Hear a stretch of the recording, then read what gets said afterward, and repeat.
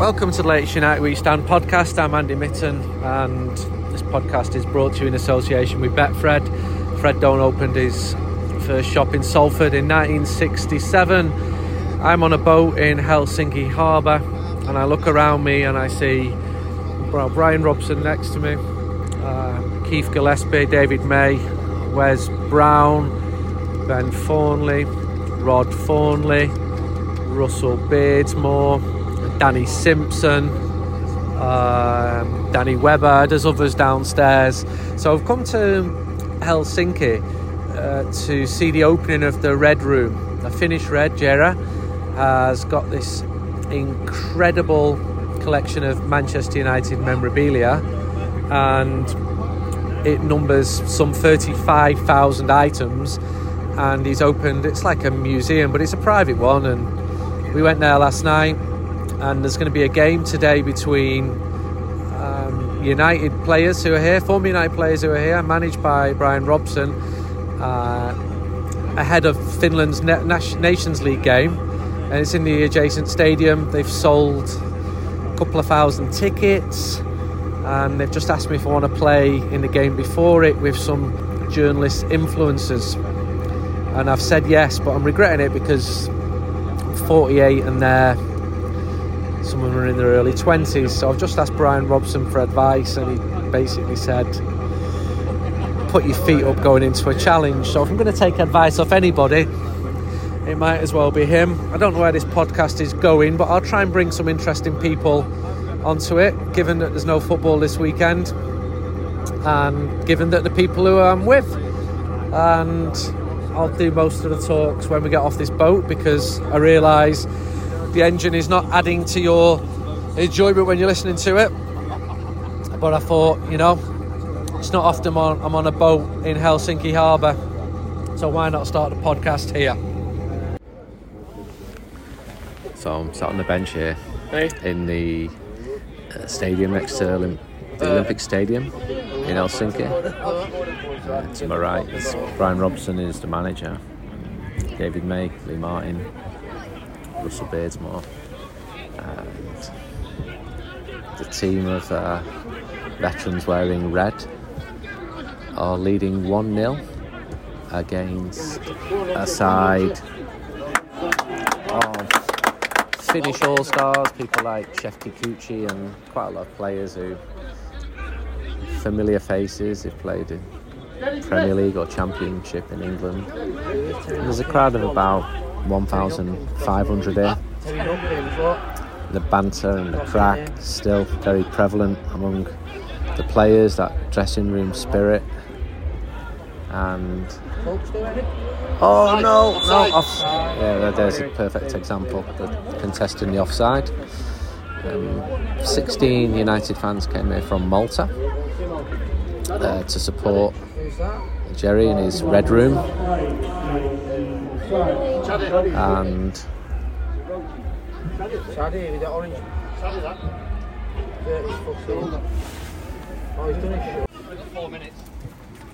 there's a lot of Finnish United fans here singing. You and I, D, United are the team for me, with a knick-knack, paddywhack, give a dog a bone.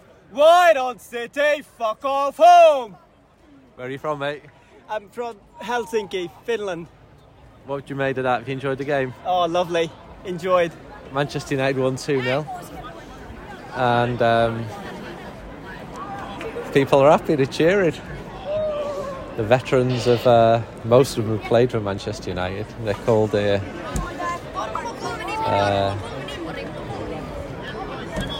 Reds. Let's go get some pictures of them. So I'm with Jerry, the man. How do you feel having brought all this together and just seen the team wearing red win the game, and a successful event, players smiling, players being interviewed? Amazing. Not only the players are smiling, but the audience also. And both teams did really well, and they are doing the signings there. It looks really good, and I think next year we're going to do it even bigger. What do you think the reaction has been to the people here? I mean, looking behind you now, there is a sea of young Manchester United fans. Yeah. Wes Brown is signing autographs in front of them. Yeah. And it's just a really nice feeling, isn't it? Because it's very unlikely that Manchester United would send a team here because it's such a small market. Yeah, indeed. So the problem is to live in a country with less than 6 million people, but then you have to do it yourself. Yeah. And here we go. Yeah. No, it's good. And you've had a good feedback from the Finnish players as well. Yeah, really good feedback, and also they said that next year they all want to play. So maybe also United lads will fight who's going to come to Finland. So you've got the Red Room. Tell us a little bit about it. Tell people listening to this podcast. Yeah, yesterday we officially opened the Helsinki Red Room, which is 210 square meter private museum of 35,000 United items. So I'd say it's a hobby which just went a little bit bigger during the years. And what do people say about this hobby which went a little bit bigger? Sounds like an obsession to me. Well, I'd say religion. Yeah. Okay. All right, I'm having that. All right, I can see that you've just handed out the trophies, so you go mix and enjoy yourself, and well done for putting this on.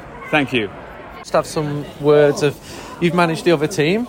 You're not Finnish, are you? Just tell us your story for people listening to this in the UK and further afield. Well, I came out here many moons ago, actually 1979. I just was signing a contract with Newcastle United, and a guy had called from the north of Finland who had been promised a player from Newcastle, and the player that was supposed to come was injured, and it just so happened I was in the office, and the gaffer asked me, could you sort of get me out of trouble here, please? I said, what do you mean? He said, well, I promised a player to a team in the north of Finland. Could you travel there in 2 days' time and help them during the summer? So I actually came out here, played a few games, scored 5 or 6 goals in 5 or 6 games. Went back to England, things didn't quite work out, so I came the following year. And the year that I'd been on loan, the team won the championship actually, so it made it really easy for me to come back. It's a team called Oulun Palloseura. OPS is an abbreviation of it. And then in 1980, when I came the next year, we won the championship again. And we actually played Liverpool in the European Cup. Luckily or unluckily, we drew them 2 years in a row in the first round. I was lucky enough actually to score a goal at Anfield, but unfortunately we lost 10-1. Right. So, it was a good Liverpool team in those days, in the early 80s, Souness, McDermott, Kenny Dalglish and these types of players. So you stayed here? I ended up staying here, married, got married, got kids now here, and I've had a bit of a career here. I've won a few championships as a player. Altogether 9. 9 as a player. Championships. Top flight champions as a player and a coach. Okay. 8 promotions, 3 cup wins. So I've had a nice little career out here, and I've actually just retired, funnily enough. Yeah. How old are you now? I'm 65 in 4 weeks' time. And weren't you lined up to get the Finland job at one point? I was lined up to get the Finland job, and we'd actually had all of the things in place, how we were going to do it, because I was the coach of HJK Helsinki here in the top club in Finland, and they'd agreed the compensation and how we were going to do it. And then all of a sudden we didn't hear from the FA, me and the boss of the club. We didn't understand what was going on, and suddenly Roy Hodgson popped up. Wow, and Roy came here as the coach, nice guy, gentleman, so I didn't mind losing it in that way, but it would have been nice. How's your finish? Well, I actually do work for a company called Viaplay, who have the rights to the Champions League. So I met Brian Robson a few weeks ago there at the Arsenal game. We had a chat, and I speak Finnish with a Geordie accent, so it seems to go down well with a lot of people. Did you enjoy it today, playing against I thought it was fantastic. It was great seeing somebody like Chris Eagles, for instance, who I know, and he's, running around like a 20-year-old, Wes Brown, classy as ever, It was great to see the boys there, I mean, we all put on a little bit of weight, but you never lose the skill, as they say, Lovely to talk to you. Thank you. So I'm with Chef Kikuchi. Where did you play in the Premier League?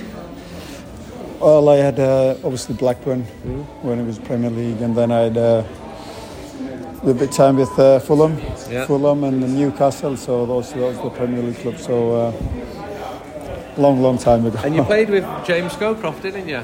Yeah, we had a time together at Crystal Palace, and of course I know Scowy for quite a few years now. So you're back in Finland now? You're living here?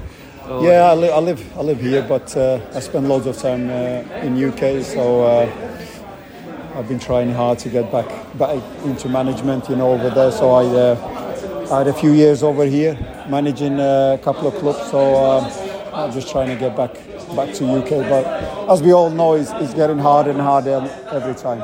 How was it today to play against the players, a lot of them who were at Manchester United?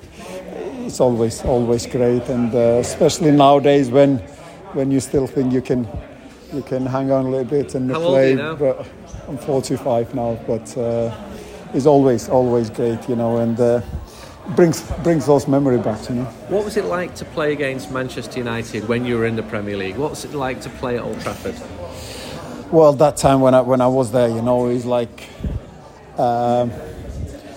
You always went there and you think, if we can nick something today, it will be great result. So any result, it was amazing there, But I had a good time with. Obviously, we beat that season when I was Blackburn. We beat Man United home and away. So. It's great what year memory. Was that? I've erased that from my memory. Yeah, if you remember when, especially at home, we beat them 4-3 when David Bentley scored the hat-trick. So and we won 2-1 away at Old Trafford. So who would be marking you when you played against Manchester United, and what were those players like? Well, it was obviously Ferdinand, Vidic, all, and Vidic, I think that season was the first season. So, yeah. But those two are. Were they tough to play against? Yes. Why? Well, Vidic, everybody knows, he was just warrior, he just don't let anything go through. And Ferdinand, he was more classy, he was tall, he was quick, he was good in a ball. But they were the pair, like you always knew you're going to have a tough day. How tall are you? I'm 197, so it's like 6 you were 6 good foot. in the air? Yeah, well, that was my strength, to be fair, and I love those battles. When I was against Rio Ferdinand, John Terry, and all those guys. When obviously they were at the best career at the time. So, but great memories. And how do you look back at your career now? Just fantastic memories. And how many times did you play for Finland? I played 62 times. Wow. 62. So, like you said, you always wish, and you want to do better. But like I said, for me to spend 14 years in the UK, I think it was a decent achievement. Thank you for your time. Thank you. So, you scored against Manchester United in 1965. Yes, I did it. It was a wonderful night. How old were you at the time? I was a 70 years old schoolboy. Yes, my school is 300 meters from stadium, and the match day I'm looking in windows the stadium and waiting the evening that then I can play against Super Manchester United. Did you play in both of the games? Yes. So the first, which one was first? First at home. At home? At home. And 2-3. And you were playing against some huge names. Yes, big stars. What can you remember about them? I remember I played number 6 and number 10 is Dennis Lowe, because when we play system WM 6 against 10 and 9-4 the crowd, the church number. It's the only competitive game between Manchester United and a Finnish side, even to this day. Manchester United were the champions of England, HJK obviously the champions of Finland. What did the United players say to you after the game? Because you would have been the youngest player on the pitch. Yes, it's okay. It's a marvelous atmosphere in stadium, and the same in Old Trafford, because Old Trafford is very fog. We cannot see the other goals. It's very fog, and we play in, and our goalkeeper said that he didn't see, and that's right. Manchester United scored 6. Because of the fog? Because it was foggy? I like that. But then it's the rules that our goalkeeper hurt his knee, and then no changes. Okay. Only changes then. We have to play goalkeeper who is like invalid. Okay, so if there hadn't been fog and if the goalkeeper hadn't been injured, do you think you might have knocked Manchester United out of the European Cup?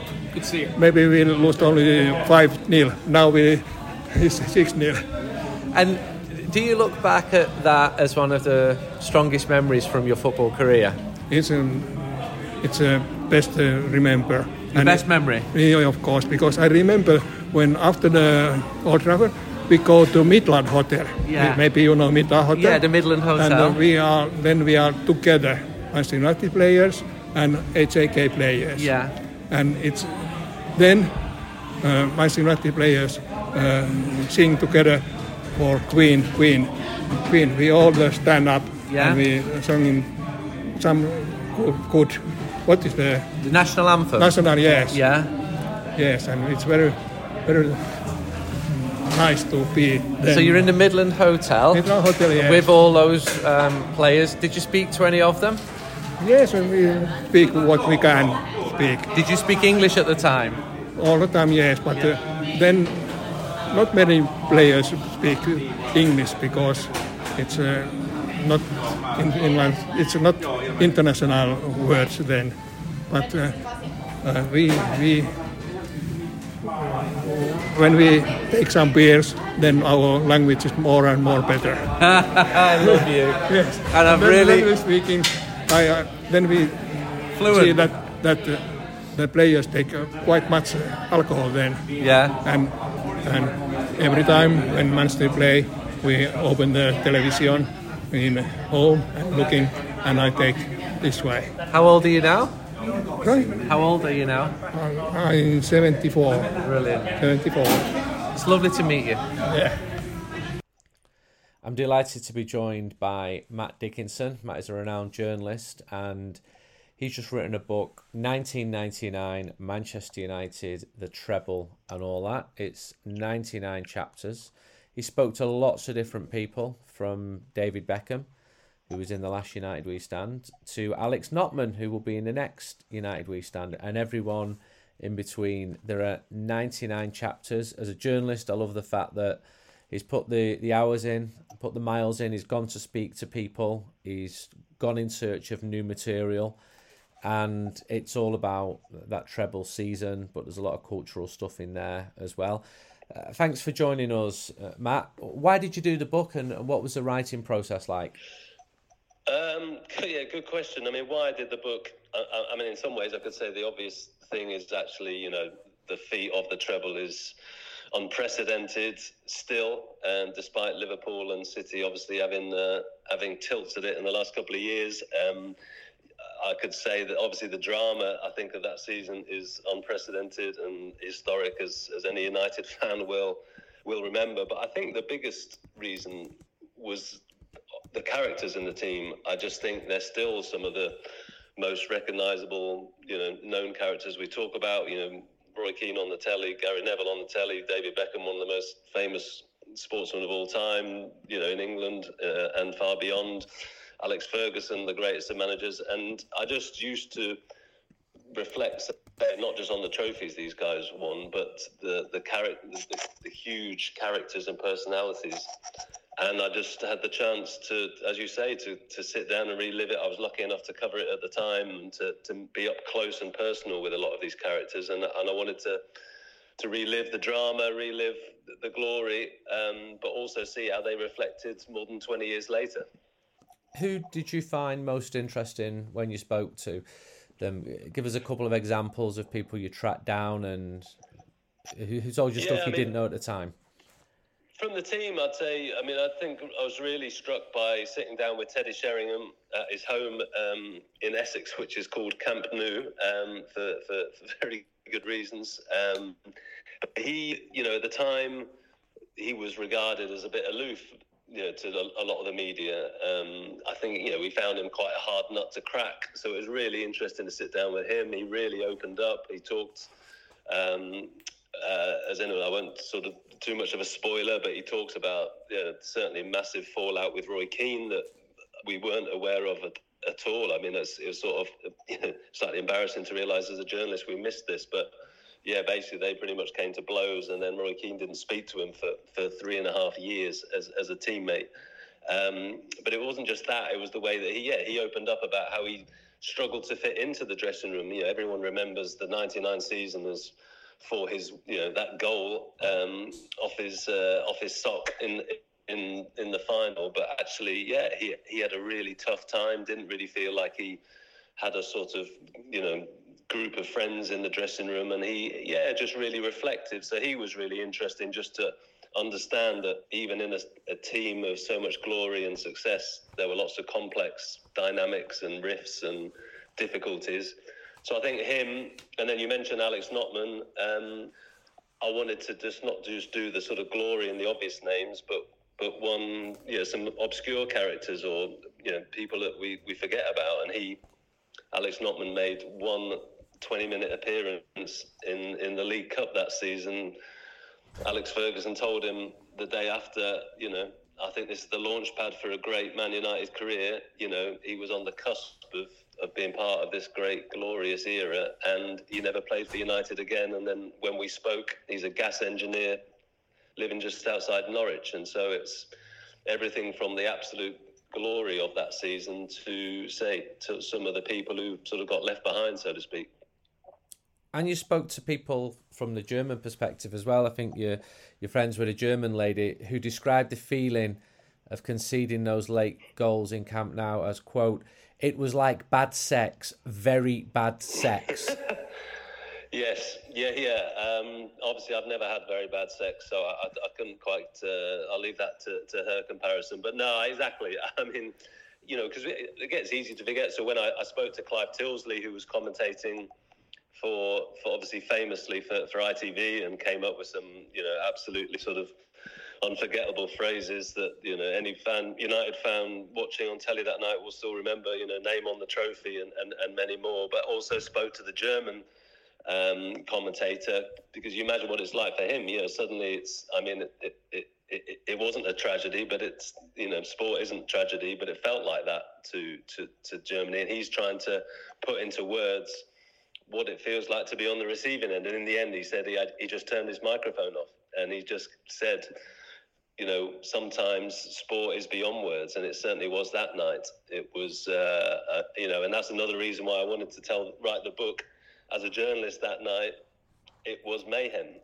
We have to write during the game, we have to send our copy on the final whistle, and United turned the world on its head in 102 seconds, and we had even less time to try and rewrite all the copy we'd already written, saying the treble's gone up in smoke, and Fergie's picked the wrong team, and why was Giggs on the right, and all that stuff. And suddenly that's all in the bin, because United have pulled off one of the most amazing things any of us will ever see on a sports field. What was your relationship like with Sir Alex Ferguson? Yeah, well, that was another reason for doing the book. You will know Andy very well. It was covering United, especially back in the 90s, when there was so much more intimacy in the relationships, obviously post 2000, and the internet coming along and the media sort of proliferation. Back in the 90s, it was literally half a dozen of us going down to the cliff, and we had his number. We could ring him at home to check stuff. We were in constant contact with him, and if we wrote something he didn't like, we would find out about it very quickly. So, as I describe in the book, one day when me and another journalist were sort of snooping down at the training ground, and Andre Kanchelskis told us that he'd put in a transfer request, and Fergie had two of us against the wall next day, going apoplectic. But that, I wanted to reflect on that as well, because it did feel like a different time. People can still get up close if you work hard enough, but in those days, that was the norm, that you were, down at the training ground, bumping into players, and being on the receiving end of Fergie's hairdryer every now and then. How do you think his methods would stand up in the modern era? Football's moved on a lot, society's moved on a lot. Well, yeah, I mean, screaming and shouting at the media caught on camera, I guess that wouldn't have much of a shelf life. But I think I think his psychology, I mean, he was the master at psychology. I mean, that's, there's probably not been a manager better at that, ever. And that is a timeless quality. I think that's a timeless quality in leadership, a timeless quality in management. So, I think as a manager himself, tactically, he was not an innovator. Again, another fascination reading, to go back to the book, was how the players talked about how training was, very little tactical work. It's not like, we see Pep Guardiola now it was a different time for that. There wasn't a great tactical sophistication, but, they didn't need that. He picked a team, as he said, it's not tactics that win football matches, it's men that win football matches. And that was the type of team he wanted to build, this team of huge personalities, this team of leaders. You just looked around the whole team. And I think those are some pretty timeless qualities. And obviously United have been through a tough time, and it's, on the upswing now, but it's those type of characters and leaders that you can feel have been lacking over the last couple of years. Did people want to speak to you or not speak to you as part of the book? I mean, you're a journalist of some esteem. You joined the Times in 1997. You're currently a senior sports writer for the paper. Your previous book on Bobby Moore was a Sunday Times bestseller. It was shortlisted for the William Hill Sports Book of the Year. Did people know that? Did they know you? Did you go back to old contacts? Well, it was, an advantage definitely of having covered the year at the time. I mean, I ghosted a book with David Beckham back at the end of the 90s. I ghosted Gary Neville's book, Red, with him. So I had these contacts, Peter Schmeichel, making contact with him. I mean, I was on the receiving end of one of his tempers as well back in the day. So I had relationships with some of these guys, and I guess, that obviously helped. So yeah, I felt lucky that was another reason to write the book, really. I'd sort of been there, done it at the time, and yeah, everyone was very cooperative, and it was, you hope, obviously, going back and reliving that time for them, it was a great time to tell stories about Dwight Yorke. I mean, to speak to him, and he was just full of, excitement of talking about it. And why wouldn't he be? Here's this guy who turns up, record signing for the club. We've seen a lot of strikers struggle at United with the pressure, and he just transformed the place. His whole sort of personality and, lust for life was, again, one of the defining sort of characteristics of that team. And it was just great to relive all the highs and lows of it. Dwight currently managing close to Sydney, doing very well. He's winning all his matches at the moment at the top level over there. Why did Peter Schmeichel have a go at you? I mean, you weren't the only one. We've all been there. Yeah, so we were on the it was just before the 1997 semi-final to Borussia Dortmund, and we were waiting around at the airport, and obviously, this was huge. This was, United, the closest they'd been since '68 to getting back to winning and triumphing in Europe. So it was a huge game, and we obviously wanted as much preview material as we could get. Anyway, I grabbed Peter at the airport and did an interview with him. This is where he came out with his famous line that I asked him how this team would compare to 1968 European champions, and he said that the modern team would beat them 10-0. And he did, to be fair to him, explain that was because the game is so much faster now, the pitches were so much better, everything about the game had been modernised. But by the time that quote had appeared on quite a few back pages, let's just say some of the nuance of his argument had vanished. So, and then George Best came out and called him disrespectful and so on and so forth. And then when they obviously get knocked out by Dortmund, he basically, told me that I'd made him look an arse in front of Bobby Charlton and others. But he expressed it, shall we say, slightly stronger than that. So even in the pre-internet age, journalists were still getting undone by headlines put on their work, which has become definitely more prevalent now. Yeah, well, that's pretty much a timeless argument. I did think I do in my protestations did say to him, look, it was the words that were fine. It was, we even the journalists got stitched up by the headlines, but I don't think I got very far into that before. It was basically, I felt like what it's like to be Jaap Stam or Ronnie Johnson after they've screwed up in defence, basically. And we've all seen Peter lose it on the pitch, and I have to say it's pretty intimidating to me on the receiving end of it. There's some incredible detail about that season, including the evening of the 26th of May and the morning of the 27th of May. Where were you? You'd filed your report. The players go to the Hotel Arts in Barcelona. A lot of them have told you what they were getting up to do. What were you doing? And how did you know that Ferguson was on the terrace the next morning outside the hotel? Were you meeting these people? Were you getting access?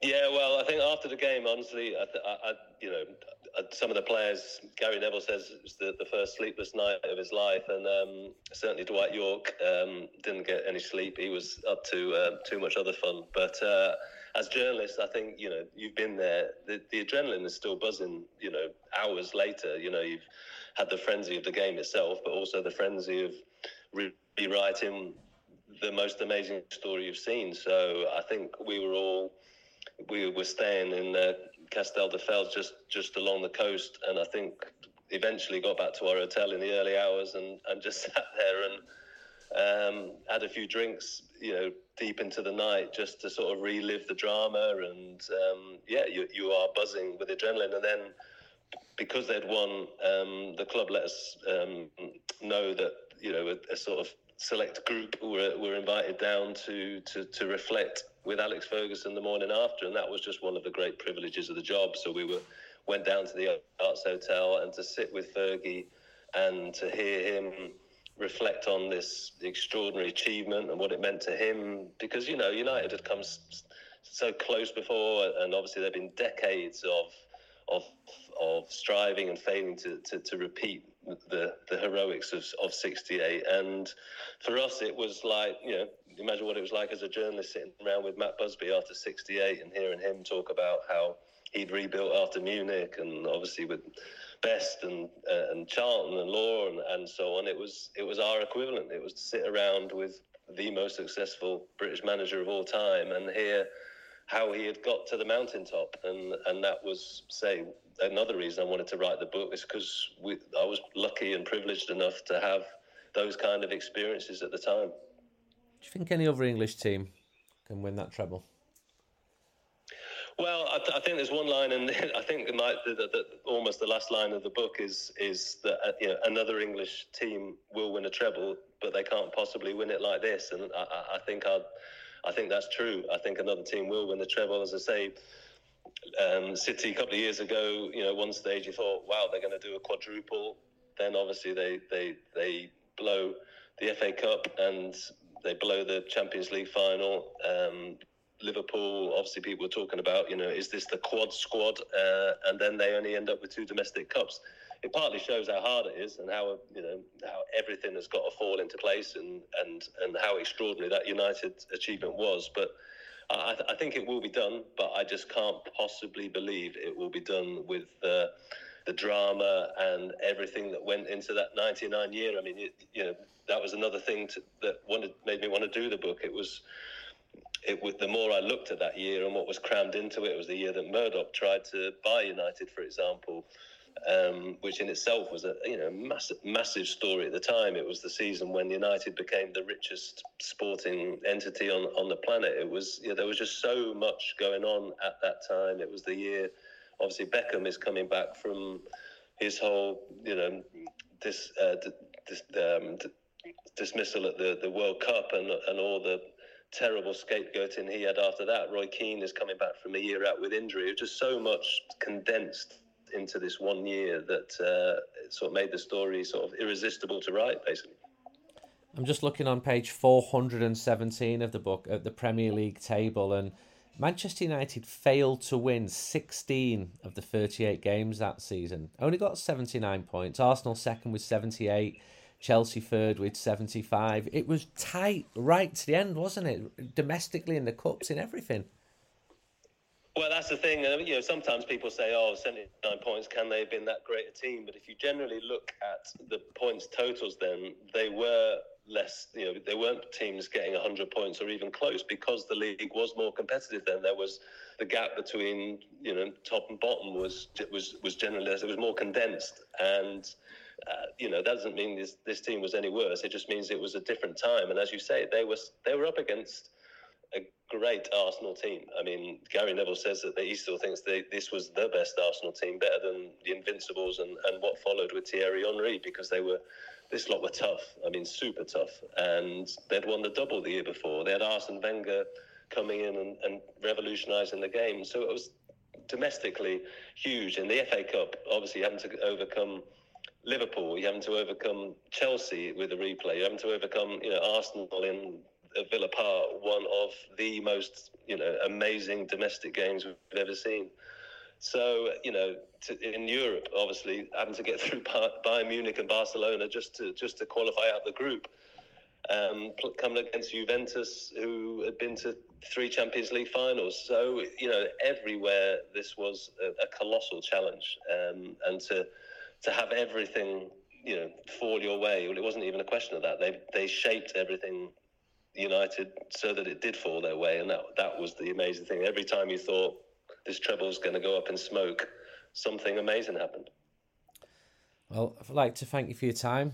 An extract from the Beckham chapter is in the current United We Stand. Alex Notman is in the next United We Stand, which will be out in October. There's not been a home game, 35 days without a home game, and then we've got 5 in 18 days. So that will be in that issue. And the book is also reviewed in the current United We Stand. Pleased that it gets a positive review. Maybe we wouldn't be doing this interview otherwise, but Alex who reviewed it really enjoyed it, and I think that's reflected, and rightly so. So 1999, Manchester United, the treble and all that, published by Simon & Schuster, by Matt Dickinson. It would make a fantastic Christmas present.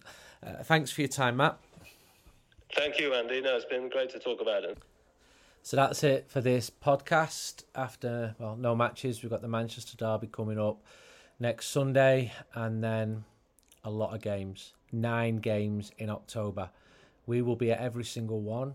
We will have a podcast from every single one, be it from Old Trafford, be it in Cyprus. We may even go on the road for one of the other podcasts. We're working on the new United We Stand now. That will be out, be first on sale against Omonia at home. And if you want to subscribe for the next 10 issues, you can see the links on our website, uwsonline.com. If you're not buying in sterling, it's probably as cheap as it's ever going to be. We're going to try and hold the cost. We're going to face another massive cost rise at the start of October, but we're getting really good support from people buying the mag in good numbers. So if you can continue to support us, let's see how we go. Thanks for listening to this podcast. And the next one will be after, hopefully a decent result in the Manchester Derby over there.